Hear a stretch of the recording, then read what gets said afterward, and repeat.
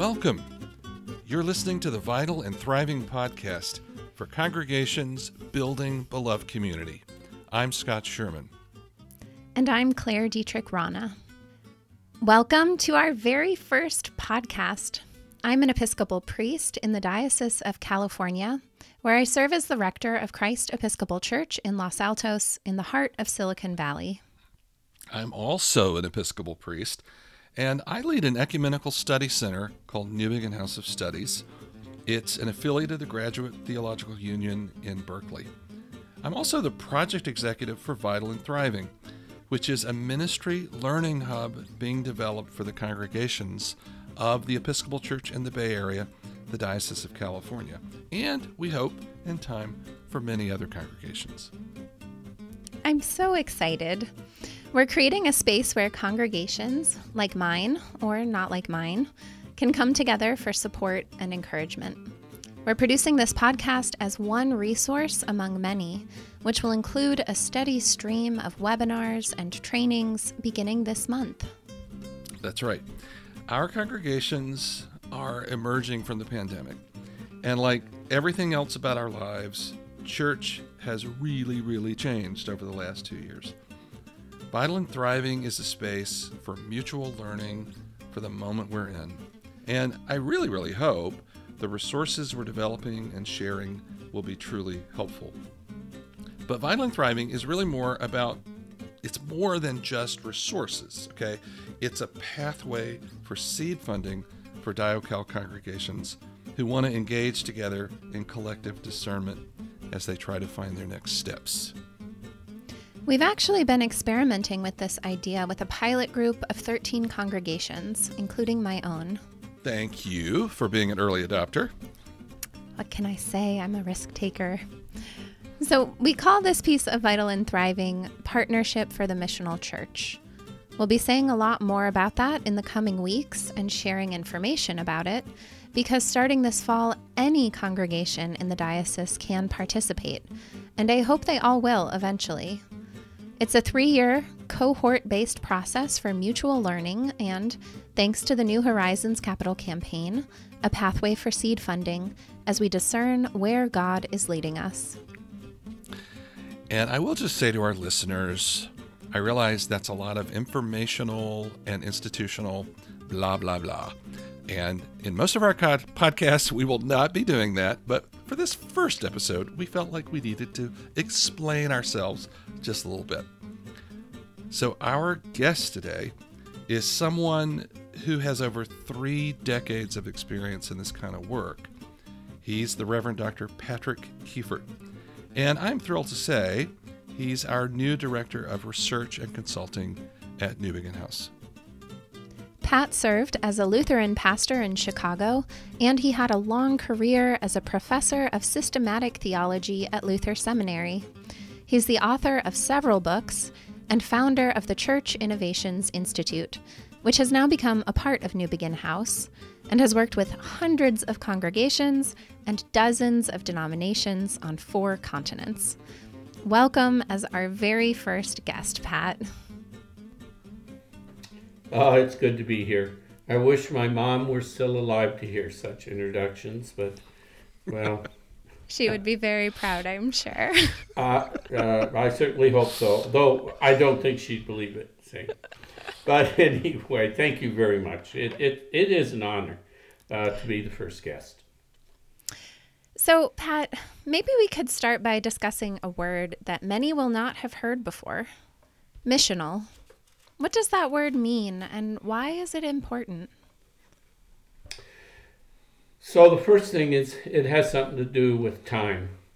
It's the time we're in, and right now in North America and Western Europe, the context within which the church functioned has dramatically changed. So I like to say we're in a missional era.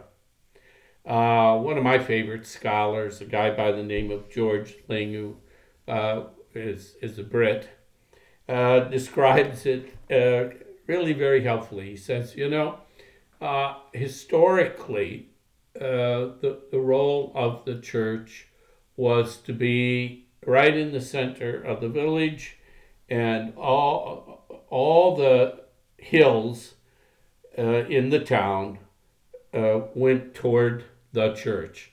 So whatever was going on in the culture in life, if you just let yourself roll, you'd end up in church. Now, the church is on a little hill outside of town. It's not even tall enough for anybody to notice. And if you're going to get there, it's going to take a lot of effort. And I find that the key piece about what makes our time a missional time. The second thing I'd have to say is missional church grows out of a movement that puts its primary emphasis, and here the fancy term is missio Dei. It's about God's mission. And that may seem obvious, except for a very, very long time, in many ways, since even before the Reformation, the notion of the mission was the mission of the church, and it was not about God. So, starting in the 1950s in the World Council of Churches, this focus shifted and began to say it's God's mission. And more importantly, it grows out of the very nature of God, the Trinitarian God. So that's the second thing. It's about God, it's God's mission, and it grows out of a Trinitarian God. Third thing, when I say missional, is it's God's mission with the cosmos that invites the church into it.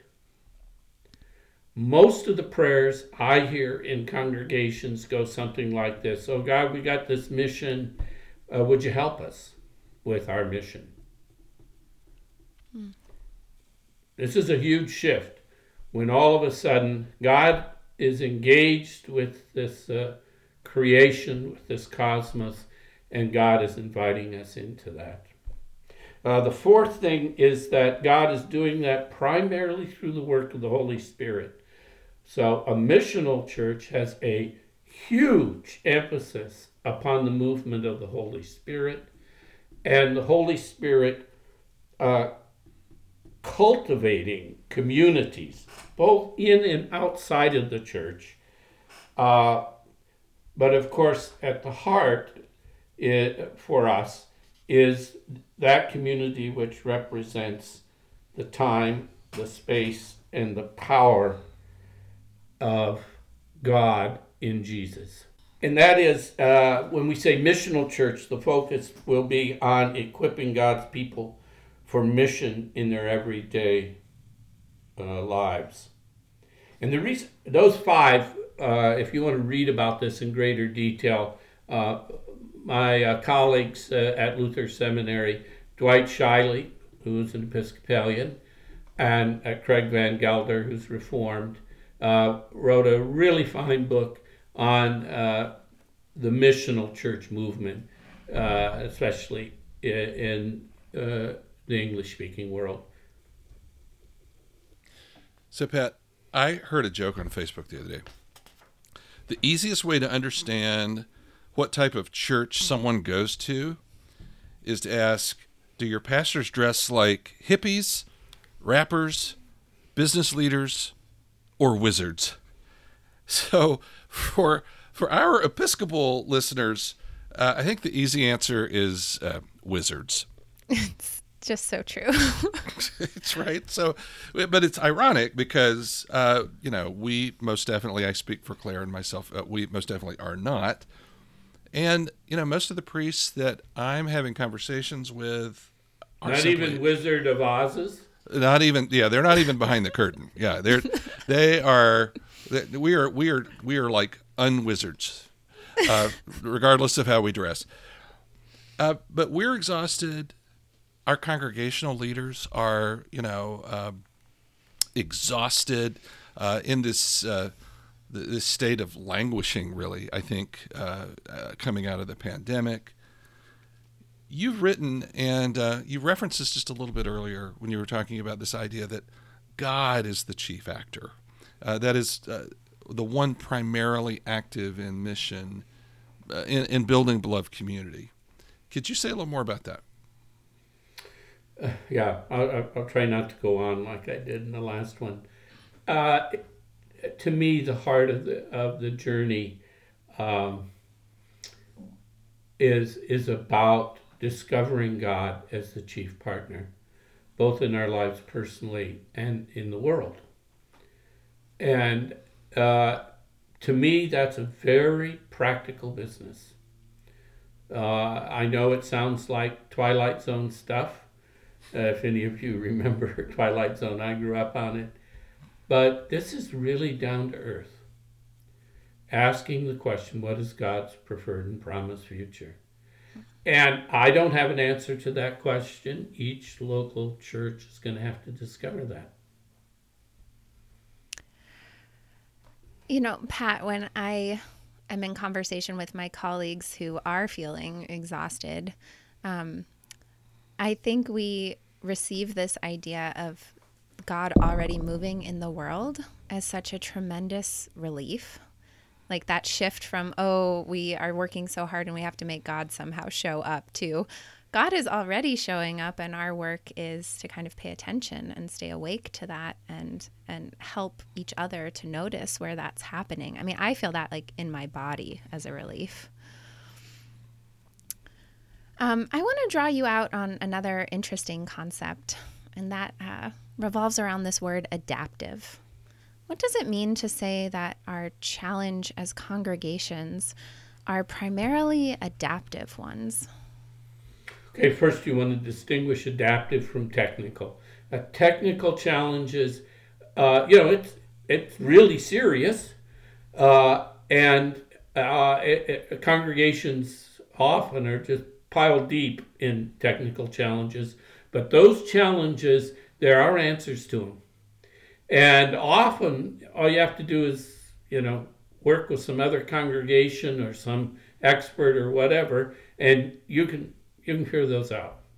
Adaptive challenges have these characteristics. One, you can't even figure out what the issue is. Mm-hmm. You know what you're looking at on the surface is the tip of the iceberg, but you have no idea what's below the surface. Number two, your gut tells you this is life or death. I can't ignore whatever this challenge is because it's life or death. And number three, I know I'm not up to it. Mm-hmm. This is above my competence. Or a lot of times I say it's above my pay grade. Adaptive challenges have these characteristics. So they require a very different approach. And the church, like it or not, because of this massive shift to whatever terms you want to use, I call the new missional era. Some people focus on the post-Christendom, but I don't find that as helpful a language. But in this new missional era, man, we don't know. It's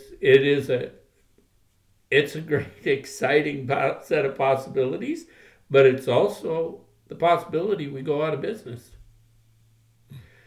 One of my favorite scholars of congregational life, Nancy Ammerman, puts it this way: death is a part of the ecology of the church.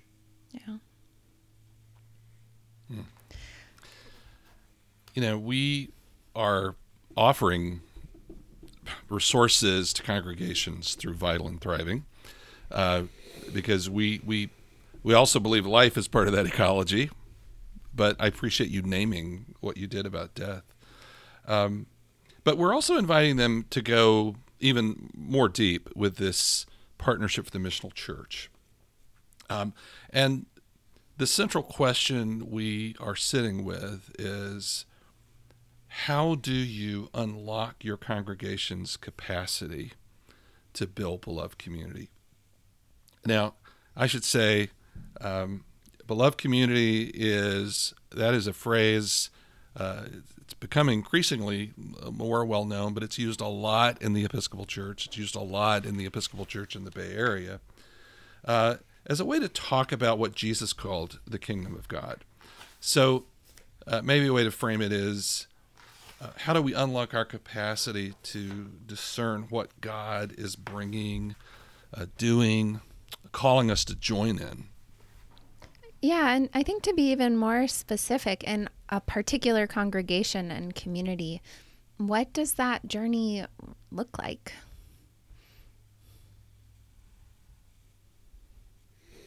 You're asking me? Yes. Yeah, okay. Well, first of all, I want to underline, even though one of the realities of an adaptive challenge is you die, right? That's not always failure, okay? But more importantly, and believe me, I've helped congregations die for the sake of mission. I've done it as 4 continents and in lots of different cultures and languages. More importantly, though, I firmly believe God has given all the necessary gifts of the Spirit to every local church to accomplish God's preferred future. But what I find in very real terms is, number one, most congregations don't even imagine God cares that much about them in particular, that there is a concrete particular reason why that congregation is there, and that God does have a preferred future for that congregation. Either because they think, well, God does, deals with the big picture, but, our congregation, give me a break. Or worse, which is more common, God calls me, but I don't know about the rest of these people. I take care of my own faith, they take care of theirs. The notion that there's a communal movement of God, that's a big challenge. But it's also delightful. I just love watching people come alive to that. Now, that takes a while. It's a real journey. It's a step-by-step journey. Now, we've been doing it for a long time, so we've made lots of mistakes. We'll make some new ones. I know that. And in that process, we'll have to discover what God is up to here. It's a 3 to 5 year process, and the first part of that journey is built around listening. Listening, and discovering the partners every congregation has. First partner, of course, is God. There are people within the congregation, there are people outside of the congregation, and I firmly believe there are things in the physical environment that are actually partners in God's mission. And so through listening, we begin to discover those. And then beyond listening, you also you encourage congregations to actually begin to experiment with ideas. Yep. I firmly believe in the process of innovation, which has at its heart in experimenting. It's a risk-taking.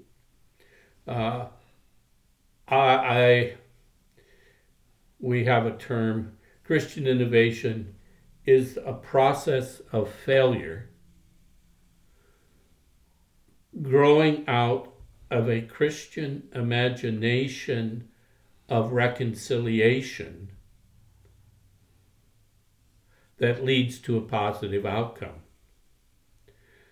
And until congregations learn to experiment, fail, learn from the failure, learn how to limit their risks so they can genuinely innovate, there's probably not much of a future for them because the environment, the context has changed so radically. What I love about the cohort idea of a congregations doing this in sync with a group of other congregations is there is that opportunity to fail together. That is, to act, to learn, to innovate, and reflect on it together. Essentially, we're creating a holding space for that holy activity. Yeah, very early on, over a quarter of a century ago, we discovered at Church Innovations that congregations learn more from one another than they do outside consultants. The second thing we learned is congregations don't want to learn from one another.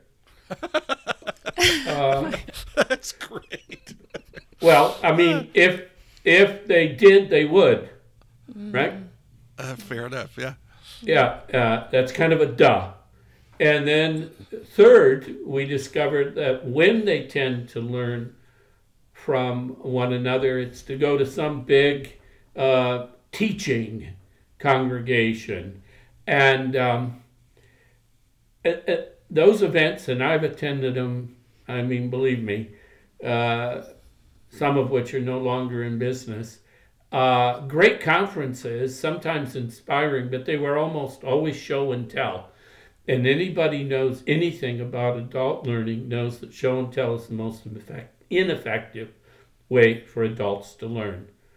So, in other words, when the church turned to adult learning, congregation to congregation, we generally use the least effective.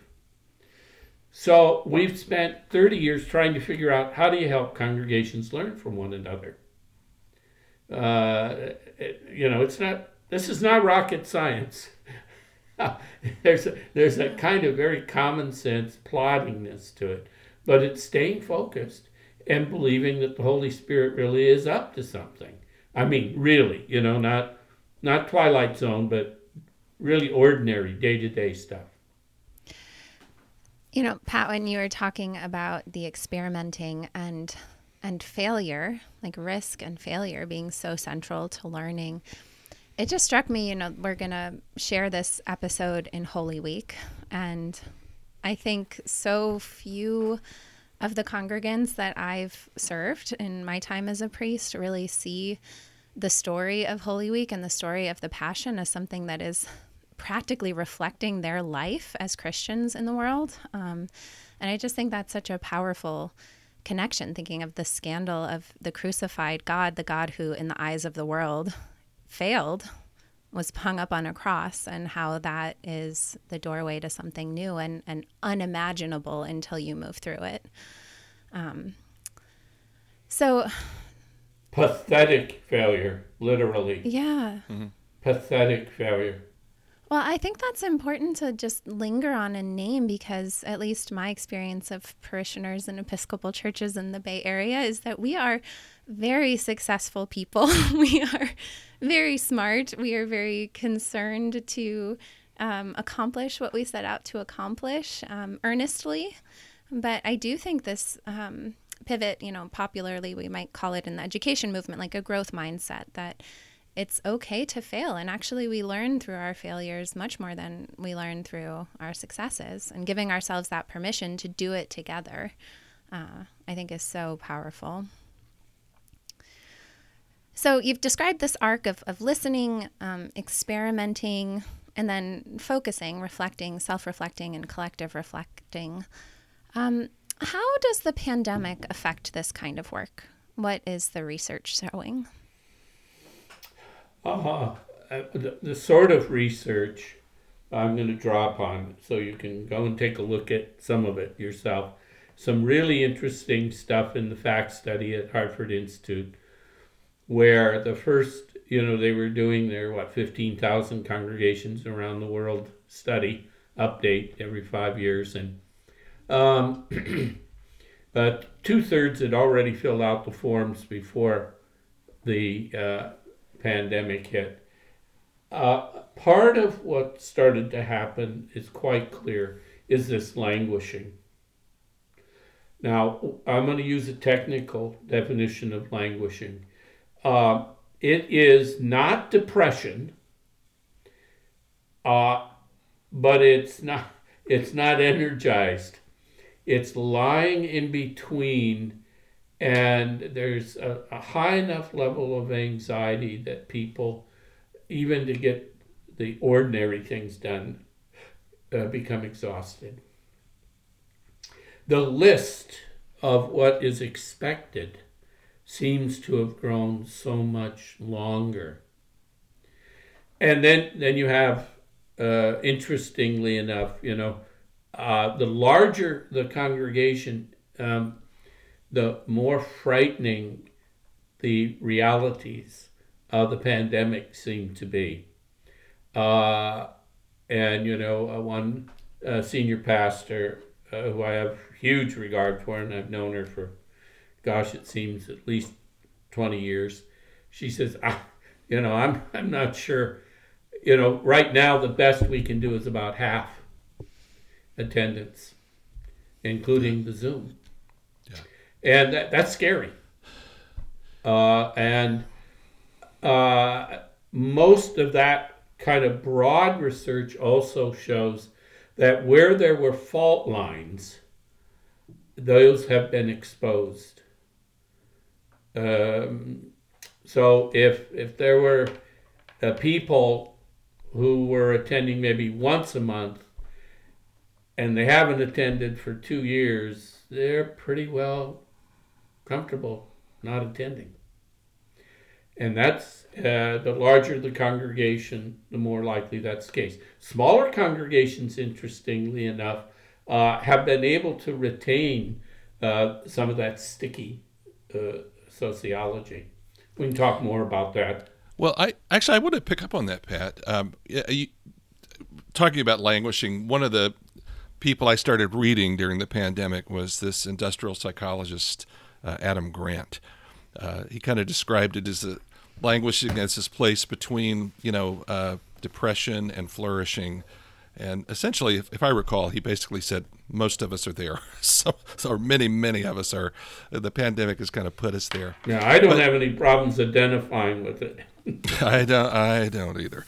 But when it comes to inviting a congregation into this process where there's, listening and reflection and trying things, when people are just exhausted, it can be overwhelming to even contemplate that kind of, energy and activity. Would you say that Partnership for the Missional Church is really more for a larger, more well-resourced congregation? Or do you see this also being something that can really be for a small congregation, a struggling small congregation? So we got a lot of experience with both and everything in between. The largest congregation I've ever worked with had 30,000 on Sunday. That's a very different animal than 85% of the parishes in Diocese of Canterbury, the oldest Christian diocese in the Church of England, where over 85% can't afford to have a full-time priest. Which means, a really great Sunday for a lot of those congregations, like Easter Sunday, is 12 people. So we've done the full, let's get our feet on the ground about the Church of England especially. But that was also true of Presbyterians and Mennonites in Western Pennsylvania. So if you've got a dozen people, it was good enough for Jesus, I always say. I imagine we can make good on it. I really do. And it's just a different kind of process than a congregation where you've got large numbers of people. Here, I want to underline, this is a process that focuses and grew out of cultural work. We first did this with congregations in the Seward Peninsula in Alaska among Inupiats who in their own language were not literate because it was generally not learned in schools for the older generation. And this process worked in villages where, there was 50 foot of permafrost. No hot running water, no cold running water, and where everything was done through very traditional community conversation. The point here is it starts with the actual culture. and it's addressing culture rather than organizational change. So that's going to make a huge difference. If you're dealing with Palo Alto, let me tell you, that's a very different culture than what we're going to find in Redwood. You don't even have to cross language barriers. You cross language barriers and you're dealing with even more profound cultural difference. But we begin there. Second thing is, what our research shows is that in those congregations where the journey is taken seriously, this is energizing. Not exhausting, but energizing, even in this really difficult COVID-related circumstance. Not just in the United States, but in South Africa and in Australia. We've worked with congregations over these last 2 years. They have been energized. Why? Because you see, it's addressing deep questions that have been ignored in busy lives. One of the things the pandemic has done is it's given people who have an opportunity to slow their lives down. Pat, thank you for speaking with us today. I imagine for many of the folks listening, when it comes to their church's future, they're feeling anxious, maybe a little less anxious after listening to you, but they're feeling anxious and fearful. What encouragement can you give to a listener? Well, the first thing, anxiety is the price of being alive. Show me a non-anxious person and I'll show you a dead one. So anxiety is a sign of life. 2, if we can genuinely open our hearts, minds, wills, imaginations to the guidance of the Holy Spirit, and that's doable. We can turn those anxieties into fears and actually act on those fears and discover really positive futures. I know that. That's not theory, okay? I've been doing it. Now, this is the work of the Holy Spirit, so I'm not taking credit here. But the Spirit shows up. And that to me is so amazing. Amen. It's very hard for me. I've come from a highly rational tradition, and I'm trained as a philosopher and in the social sciences as well as theology. And I have constantly been brought to the reasonable reflection that the best way to explain what happens in these congregations is to say the Holy Spirit has acted as a reasonable judgment. Thank you for that word of encouragement. So, Pat, Scott, we have come now to the lightning round, a tradition we're beginning right now on the Vital and Thriving podcast. So, Pat, you'll have 20 seconds or less to answer each of these 3 questions. Are you ready? Yep. Okay. First, what is the best thing you ever ate at a church potluck? Go. Some really good Texas brisket. My goodness. Ooh, let me tell you. Mouth-watering, melt in your mouth. Cholesterol, you might as well have just, but so delicious. I'm sorry. I've also had some hot dishes in Minnesota that weren't bad. Yeah. Not bad, which is what you say in Minnesota when you have to eat hot dish. What is your first memory of a worship service? Go. So I sat between my grandma and my mama. My grandma ran her finger underneath the liturgy in the book, not because she needed it, but so I could follow it, so that by the time I was 3, I could read. I literally became literate in the liturgy. And I can remember being left in the pew when they went to communion. Wow. And the sense of abandonment. And yet also, I can remember, especially my grandma coming back and smelling of wine. And believe me, by this time in my life, I knew what wine was. I said, Grandma, what's that smell? And she said, well, that's our Lord. And it sure smelled like wine to me. But if Grandma said it was our Lord, it was. Yeah.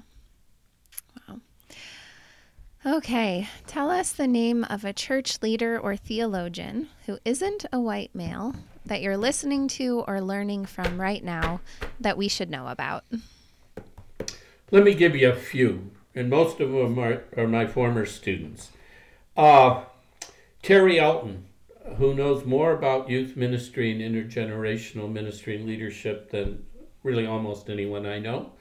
Michael Chan, he's got a great podcast that's called Gospel Beautiful.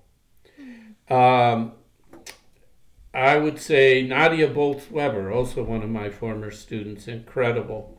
I listen to her and I go, wow. Lenny Duncan, an African-American pastor who now has left the pastorate for I consider to be really good God's mission reasons. But his podcast, great stuff in his book, Dear Church. And Rachel Stout, I'm going to leave with her name because Rachel's going to be my partner with Scott in our work. And Rachel is the head of the Innovating Church podcast. And she does a great job. So, and that doesn't even start the ones I regularly listen to, like Reggie Nell, who's the Dean of the School of Theology at Stellenbosch University, where I'm adjunct faculty, and Gordon Damas, who is faculty at UNISA, the University of South Africa. All right. Of those Pat, I think you have hit your limit of resources. But thank you for sharing them with us. Hey, and my friend, thank you for being our first guest. And we really do look forward to seeing you here in the Bay Area very, very soon. Yeah, me too. Peace to you. So, Claire, what did you learn from Pat today? I really appreciated hearing him talk about the idea of a missional church and why we're in a missional era and what kind of marks that. And I think the thing that struck me most was this reality of coming to a place. He said this in response to the adaptive question of not knowing and of letting ourselves not know. And it really reminded me that if we think we're supposed to come to God with our mission and with all of our great ideas, it's really hard to let ourselves genuinely acknowledge when we don't know. But if we understand that the not knowing place can be the place of encounter, can be the place where we become open to what God is calling us to do or be, that just seemed really... again, kind of relieving, just hopeful to me. Yeah, hope is really what I came away with as well. I loved the reminder of God being at work, of the Holy Spirit being, moving creatively and powerfully, and the invitation for us to, prayerfully and through listening, trying things, joining with what God is doing in the world. And I also appreciate you reminding us that, we're coming into the season of Easter. I recently reread a book by the physicist and theologian John Polkinghorne, and I think it's called chaos, quarks, and Christianity. But he talks about the resurrection as the seed event of new creation. And it's this reminder that, new creation really has begun. And we can't, through our anxiety, our fear, our exhaustion, Vital and Thriving really is an invitation to try to reconnect with that hope. Yeah. When you say that, I'm reminded of that passage from Scripture where we hear, like, nothing can separate us from the love of God. And I think we often hear that in the context of, like, oh, no wrongdoing can keep us from God, or God will forgive us. But I also think there's a way in which it helps to be reminded that, like, God can work with us even when we are tired. Like, God can find us and help us actually find our way out of the hard, heavy place. Yeah, well, it's a religion based on the resurrection of the dead, so that certainly ought to be something we can count on, right? Hey, so who is going to be our next exciting guest? Well, it is none other than our bishop, the Right Reverend Dr. Mark Andrus, and we'll be discussing what we mean when we talk about building beloved community, and what some of the church vitality practices are that will be featured in Vital and Thriving. This episode of the Vital and Thriving podcast was hosted by Claire Dietrich Rana and Scott Sherman. Our theme music is composed and performed by Jeremy Sherman as tribute to Django Reinhardt and the Hot Club of France. This podcast is part of Vital and Thriving Congregations, a joint initiative between Newbegin House of Studies and the Episcopal Church in the Bay Area, the Diocese of California. Visit vitalthriving.org for more information.